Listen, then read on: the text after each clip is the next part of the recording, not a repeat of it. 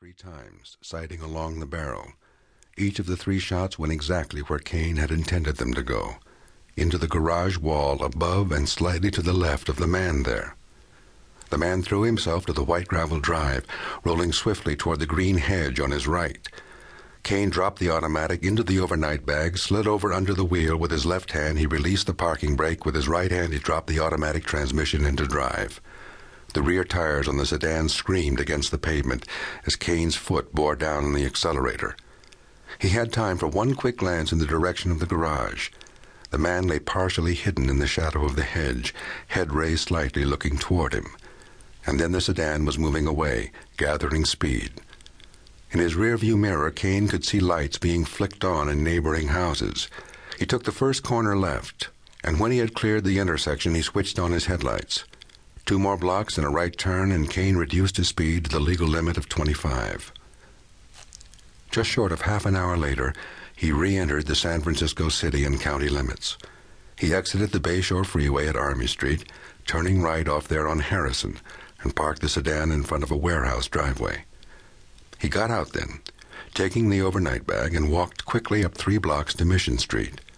He caught almost immediately a municipal railway bus downtown. He left the Muni at 6th and walked up to Cross Market. On the corner of Taylor and Geary, he entered the Graceling Hotel, registered under the name of Philip Storm, and was given a room on the 3rd floor. Inside the room, he removed the gun from the bag, oiled and cleaned it, and reloaded the clip from a box of shells. When he finished, he replaced the automatic in the bag, put it under the bed, and lay down on top of the sheets. It was almost dawn before he finally slept. The man who had been shot at in Hillsborough was named James Egenrud. Following the shooting, he sat in his mahogany-paneled book-lined study. He was alone. His wife, who had been badly frightened, had taken several sleeping pills and gone to bed. Egenrud poured brandy from a crystal decanter into an expensive snifter and tasted it without his usual enjoyment of the imported liquor. He had regained his composure, but his nerves were still agitated. He tasted the brandy again, and then slid the telephone toward him across the desk, dialed a number. It rang several times. Finally, a sleepy voice said, "Hello? Lynn?" "Yes?" "Jim." "It's a hell of a time of night to be calling anybody, Jim," a sleepy voice said irritably. Egenrud took a measured breath. "Somebody tried to kill me tonight," he said. "What?" "Yes, about an hour ago." There was silence for a moment, and then the voice, which was no longer sleepy, said, "Do you have any idea who it was?" "No." "Professional?" "I'd say so. He seemed to know my habits, that I'd always go to the club on Wednesday nights, and that I usually get home around 1:30. He was waiting out on the street." "Just one man?" "I think so." "Did you get a look at him?" "It was too dark." "How about the car?" "Dark, sedan, maybe last year's," Egenrud said. "I saw part of the license plate, DRD. "Did you call the police?" "No. I made sure the neighbors didn't either." "I'll get somebody on it right away." "I'd appreciate it, Len."